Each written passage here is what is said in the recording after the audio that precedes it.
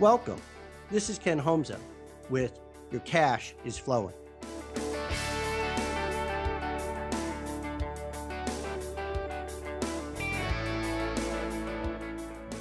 Welcome back for a discussion on infrastructure development.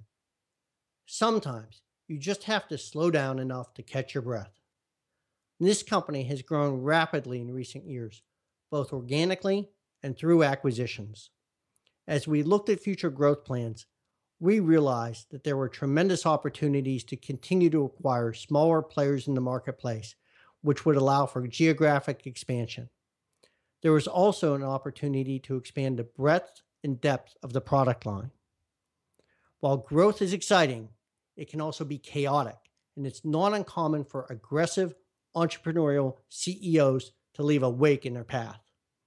The smart ones recognize this and build a team around them who are capable of smoothing the waters. In this company, we realized that we had to slow down just enough to catch our breath and make some infrastructure investments so that we'd be ready for the next sprint.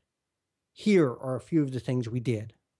We upgraded the accounting system so that it could support our business plans. We recognized that the old system was not serving us well and was inhibiting growth. We installed a new customer relationship management system in order to be more proactive in customer communications and sales management. We changed commission policies in order to better align salesperson and company objectives, namely a focus on cash collections, which had become an afterthought to some. We created new inventory processes, as this had long been the company's Achilles heel, and we realized that the small inventory issues we had today would only be magnified as the company grew. We added staff in key areas in order to support future growth. This included both new selling resources as well as back office personnel. All of these things took time and money. The result is most likely going to be a fairly flat year in terms of profitability growth, but these investments started to pay dividends in terms of smoothing the rough waters within weeks of being put into place.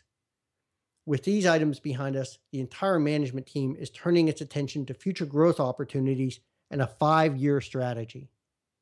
By the way, how long was this break to catch our breaths? We delayed an acquisition opportunity for about 6 months. So when I suggest a company pause to shore up its foundation, I'm talking months, not years. Join me next time as we talk about mature growth companies.